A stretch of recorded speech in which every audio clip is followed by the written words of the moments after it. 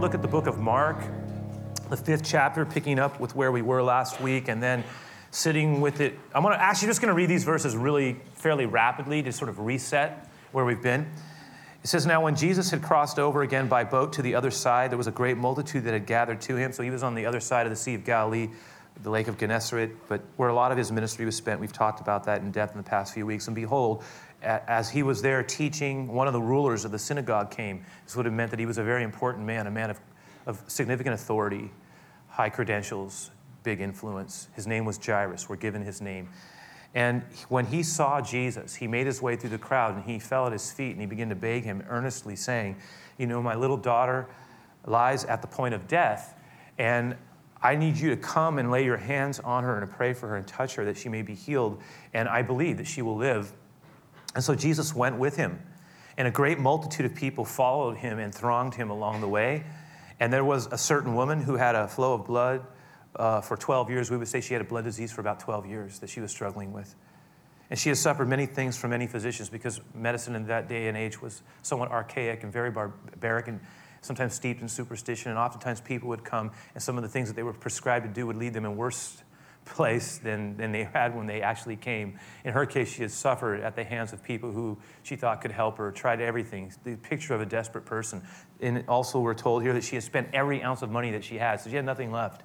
And none of it had helped. She was still the same. In fact, the Bible says that she had gotten worse. So she was a person who was getting weaker by the day, weaker by the year. She had tried everything that she thought of. Nothing was working. She had no more money left. And it's a picture of someone who's in quite a desperate place. Now, one of the other things we know is that the daughter, based on verse 42, we know that the daughter of Jairus was 12 years old. And so it's very interesting. I want us to just for a moment consider these two people because their stories are bound together. You know that I don't think they had an idea that moment in their lives would cross their path with Jesus. They would both intersect with Jesus in such a way that their stories would be bound together even into the end of the age. We're still talking about it right now. We don't know her name. She's one of the many unnamed people who crossed the path of Jesus. But we do tend to call her the woman who had the blood disease. And she has her own amazing story that we explored last week more in depth. But again, to appreciate the one, you almost got to look at the other because it's like a telescope.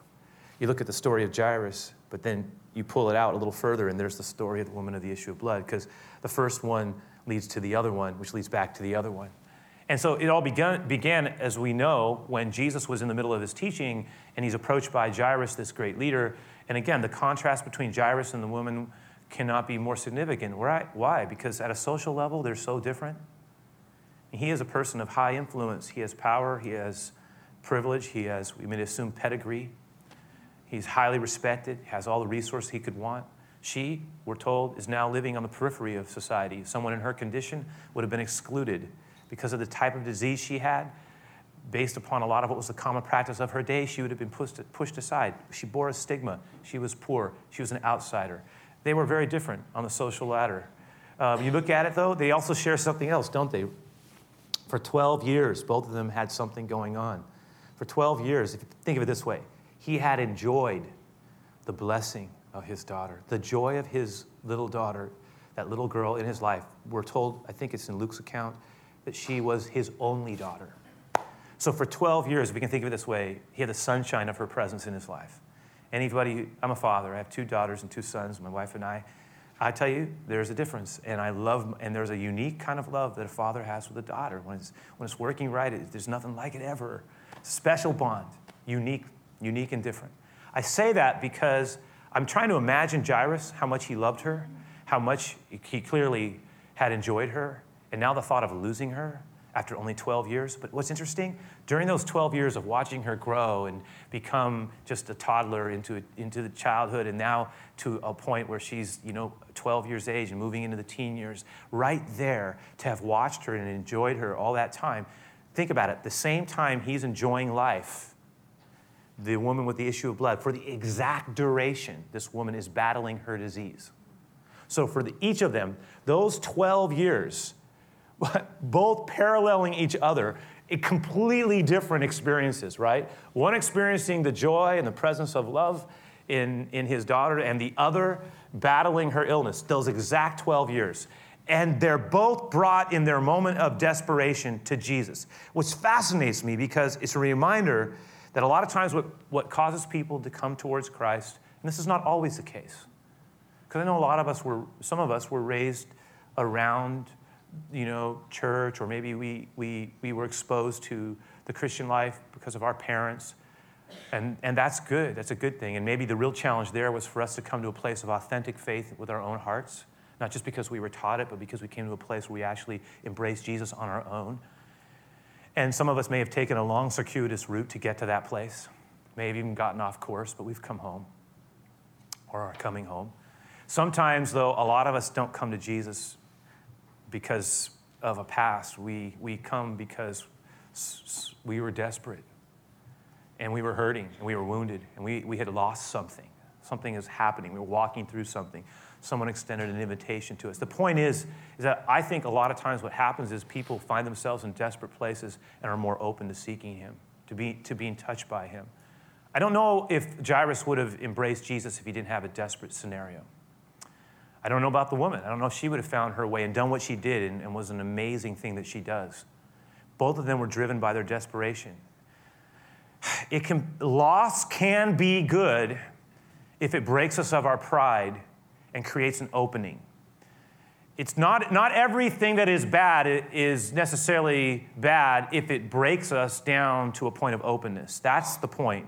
Brokenness has its own blessing because it has an opportunity to do something deep inside of someone that might not have been possible when there was no need. Anyway, they're both brought to Jesus in their desperation. Let's go back to the picture, all right? Jesus is teaching. Jairus, this well-respected man, forces his way through the crowd, and everybody's there. They're watching. Many of them recognize him, no doubt, see him do what they had probably never seen a man like him do before. He throws himself at the feet of Jesus, starts to beg earnestly, please, I am begging you, come with me. His faith extends out to Jesus. I believe that if you will come with me right now to my house, and if you would touch my daughter, again, look at this. He wants Jesus to touch his daughter. The woman with the issue of blood, in her mind, she's thinking, if I can just touch him. It's an interesting contrast. But he says, if you can come with me, if you will, I believe she can be healed. Will you do this? Will you do this? And Jesus says, I will. And we talked about it last week. They begin to make their way through the street. And there's a lot of people all around Jesus, his disciples. That says the whole mass of people were making their way. Jesus is going to the house of Jairus. He's going to pray for her daughter. Yeah, that's what's happening. They're all moving together. Jesus is being jostled, touched by everybody. And in the middle of this procession, and I'm sure Jairus is saying with as much as he can respectfully, let's go, hurry, time is of the essence. I appreciate it so much. Let's hurry, right? In the middle of all that. Then we know what happens, right? We're told that in the middle of this movement, and he's probably on the front, as fast as we can get there, I really appreciate it, right? Because he's on the verge of dying. And all of a sudden, Jesus says, stop.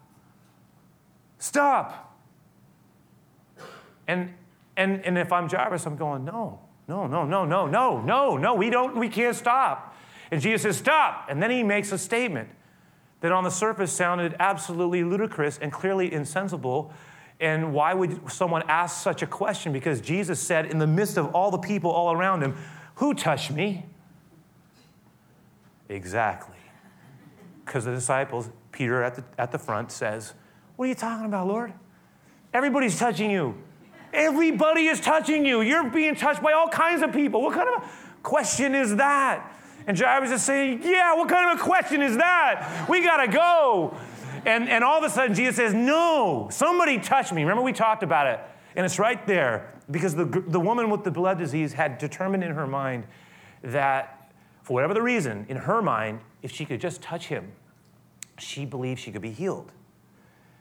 And so she had found a way through the crowd. Remember we talked about it, whether she had just leapt at him, just grabbed a piece of him, or whether she was on the ground being trampled over and had grabbed him. But something, when she did grab it, the Bible says that when she actually touched his garment, that there was a power that surged into her body. And Jesus felt something. This is interesting. We don't always know what to do with this. It's like it says Jesus immediately felt that something had left his body, and she immediately felt that something had shot through into her body. But she didn't say anything. She kind of just was content to stealthily make her way out of the crowd with the healing that she had been able to steal, right? And she was melting away. And that's when Jesus said, stop it.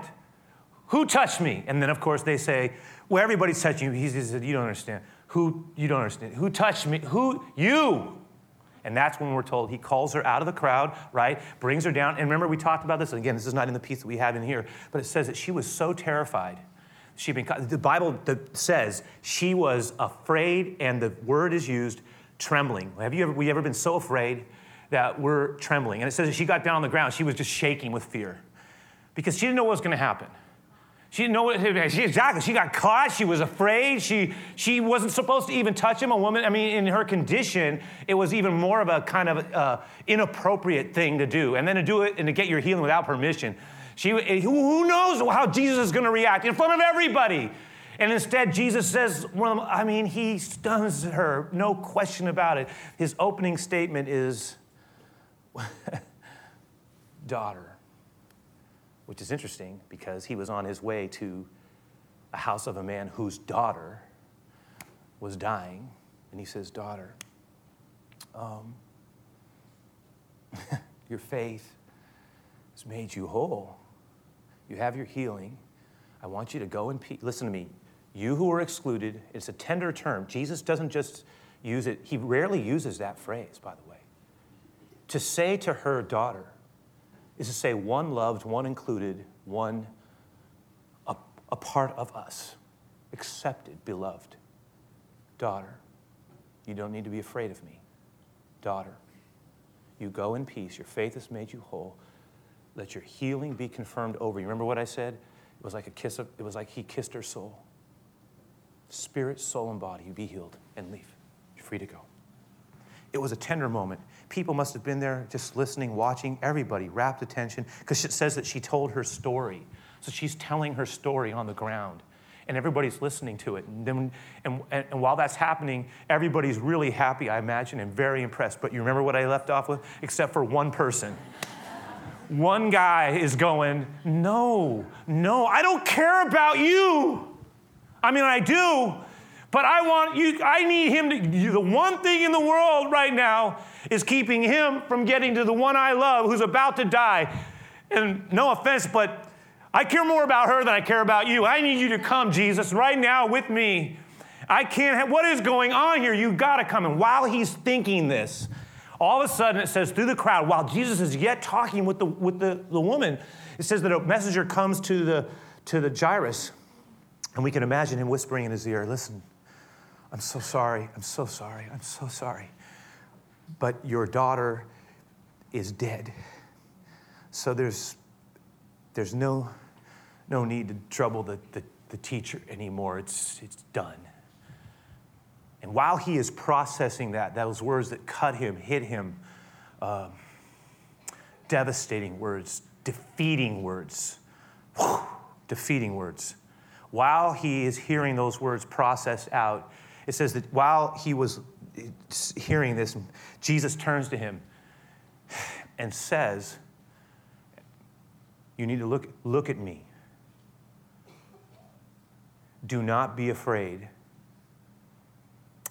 Only believe. What? Do not be afraid of what? Do not be afraid that all is lost. Do not be afraid that death is the final word. Do not believe that this is hopeless.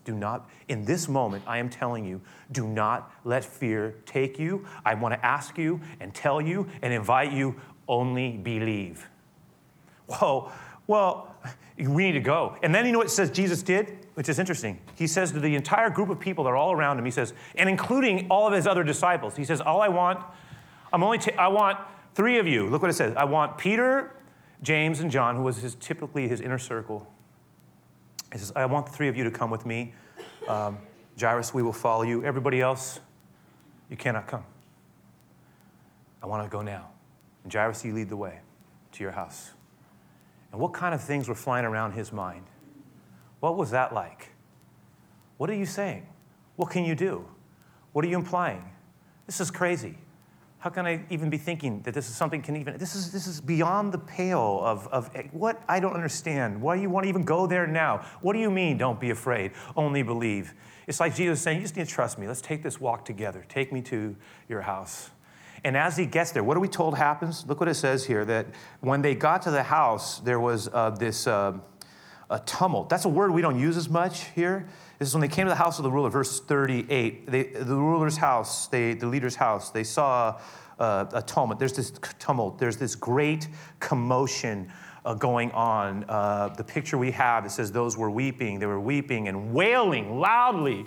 So you got all these, as they're making their way, again, in our mind's eye, try to see it in our mind's eye. We're walking with Jesus and Jairus, who's already shaken, not quite sure what Jesus means.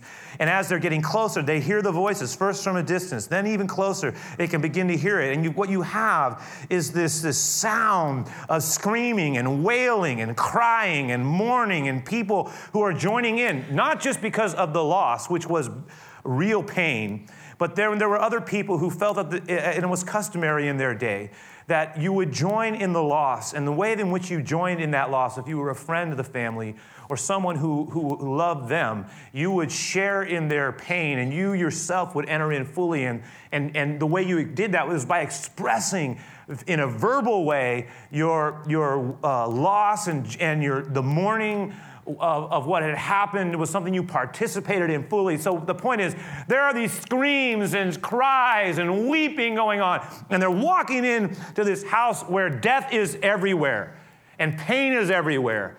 And Jesus gets into this place where everybody is crying and there's loud wailing going on, and he notices the commotion and he says, "Why are you all so worked up in this commotion and weeping? Don't you understand?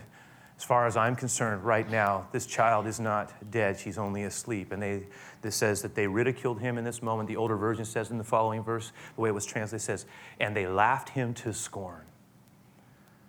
That they said, "What are you talking about? Are you crazy? Are you crazy? She's dead. What are you talking about? We saw," and in Jesus' mind, he's basically saying this: true, the body's dead, but the spirit, I will bring her. He's basically, she is not, that spirit is alive. I am bringing that spirit back into this body. He doesn't explain himself. He said that. He says to Jairus, he says, "I want you to empty this place. I don't want this here. I want everybody out. The only people that I want to stay is you and her mother and these disciples of mine, and that's it. Everybody else out." And it says that after that happened, he clears the house, enters and then it says that he took the father and the mother of the child, and he said, "Now I want you to come with me. You show me where she is." And he makes his way, we would assume, to a room. And there walks into the room, and they enter in where the child is lying down. We're covered, we can assume. Maybe her body at this point limp, lifeless, dead. And the picture we're given is a vivid one. It says Jesus gets down and he takes her by the hand, which is interesting. He holds her hand and he whispers words that we actually have recorded in the scripture that are in Aramaic, not Greek, not Hebrew. The words are still readable. Not all agree on the pronunciation, but it sounded like this as Jesus whispered to this little dead lying on this bed, this girl of 12 years of age, his beloved. He says to her, "Talitha Kumi."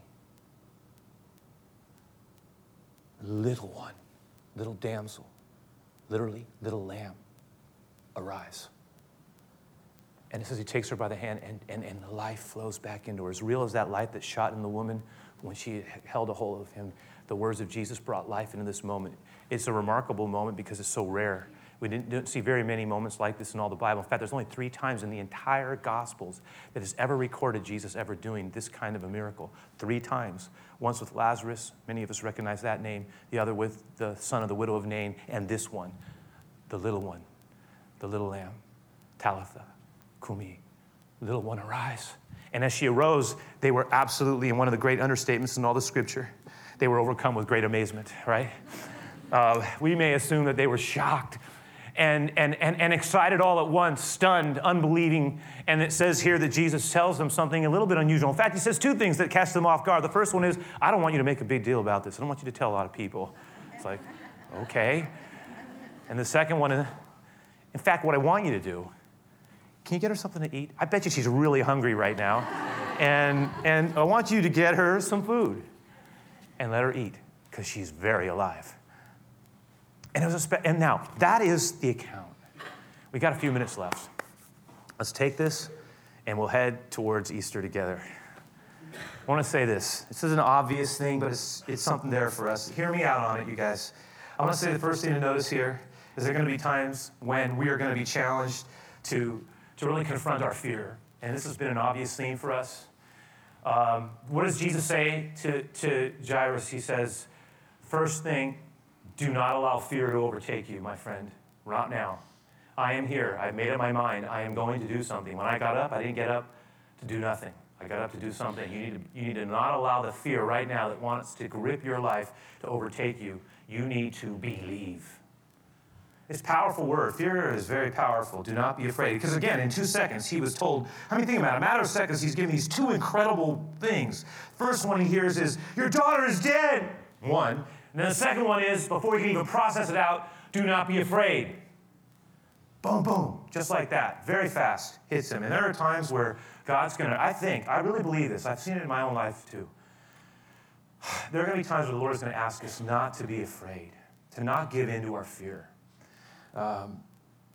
But instead, think about it, to make a walk of faith. Because that's what he was asking Jairus to do, wasn't it? I want you to walk with me. We'll do this together. I love that. Does not he ask us to walk by faith, not by sight? Is there at times, it's very important for us not to allow our emotions, which are gripped by fear, to be the ultimate directive in our life, but instead to say, Lord, I am choosing to trust you even when it's so hard and I have no idea what you're going to do here. I just know one thing, and I know it for sure. You're with me. You're making this walk with me, even in the place where death reigns. I need you to help me confront this fear. Secondly, not only is there going to be times where God's going to challenge us to confront our fear, but he's also going to challenge us to broaden our faith. And I see a difference here. Listen to me. Think about it for a moment, just quick. When Jairus comes to Jesus, what does he say? He says, look, again, it was kind of an incredible statement. He says, look, I believe that if you will come with me before my daughter dies, she's not well, but as long as what I want you to do is if you will come with me, get to my house while she's still alive, and then you pray over her and touch her, then I believe she can live. So he had faith that I consider that a pretty significant belief. And you know what Jesus was doing? He was pushing him a little bit beyond where he had been. And hear me out, you guys. There are times where the Lord is going to want to broaden our faith in life, where he's going to ask us to push. Do not be afraid. Here's the phrase. Only believe. Push your faith out in me. Let's make this walk together. Only believe. Trust me. All is not lost. This is not hopeless. Believe. That pushing out sometimes we can become very discouraged by our own lack, that some things we fear will never change. That there is a certain, listen, hear me out with the analogy. There are certain places where death has become so entrenched in certain parts of our life where we almost think that you can't, that's beyond you. And the Lord is saying, whatever that you have been, I can do a new thing. Whatever you're afraid of, maybe sometimes inside of you, let me touch that because I can bring life there. Wherever you feel most defeated, where your scripts seem to rule over you all the time, welcome me in by faith. Challenge that fear.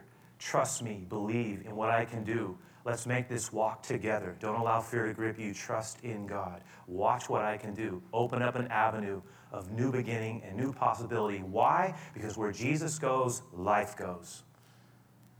That's a fact. And that leads to the third and final piece, which is this. That we are celebrating, really, if you think about it, we are celebrating the one who is essentially God's final word. So death is not the final word. Jesus is. And that word is life. Life wins. Life is because of Jesus. That is what we are at least celebrating in an intentional way, that death is not the end, that life wins, that God loved this world so much that he gave his only begotten Son, that whoever would believe in him would not perish but have everlasting life. Life yet to come, we believe, help thou our unbelief, and life now in the present. And here's what I'm saying. I'm so grateful for a life yet to come. Every year, I begin to realize what a gift it is. Some people I love have gone ahead of me. I have no idea when my time has a beginning, and I know when my beginning is, I don't know my ending, but I have one. And between now and then, I have a life to live. And the life that I live, I want to live as one who's touched by the life of Jesus. That means I got to welcome him into the places in my life where, honestly, I'm kind of ashamed. The stubborn, dark places where death reigns, places where I'm afraid, places where I've got fear, places where I'm not sure I really want him to go there, but you know what? He wants to go there. Because wherever he goes, life goes. Some places in relationships, we need to welcome him in. It's a dying thing. We need to welcome him in. Some of the places in our own heart, it's a dying thing. We need to welcome him in. He is the beautiful Savior, the living Savior, who wants to create life in you and in me. May he do it. May we be reminded of this Easter season. May his life pulsate through us in new ways. Let's pray together. I'm close. Lord, I want to thank you because you said that you were the resurrection and the life. And we want to welcome your life into us. Living Savior, come to us in new ways. Living Savior, bring life to places that would otherwise be dead. Living Savior, come into the places even where we're ashamed. Living Savior who brings new beginning, who grows new things, who builds new things. Work your love in us, God. Call us your beloved son, your beloved daughter. Help us to receive the invitation of the beautiful one. Help us to surrender to your touch, Lord. And at the same time, have a desperate willingness to touch you. I just want to ask you, Lord, to speak to us along the way. We live our lives. The temptation is always to sort of put you on the sideline. Teach us to live close to you. Soften our hearts for this coming week. Help us to be open to thinking about some other people. Give us something of your love, Lord. And teach us to have a heart of gratitude for the love that you've expressed for us and the tenacious way that you followed through sacrificially even unto the end. May we follow in your steps like that, courageous, and then trust you in our places of weakness. We ask for your grace and goodness to fill us. We pray for your blessing as we close the service out. Bless our time of giving. Bless this closing song. Bless this coming week. We ask this in Jesus' name. Amen.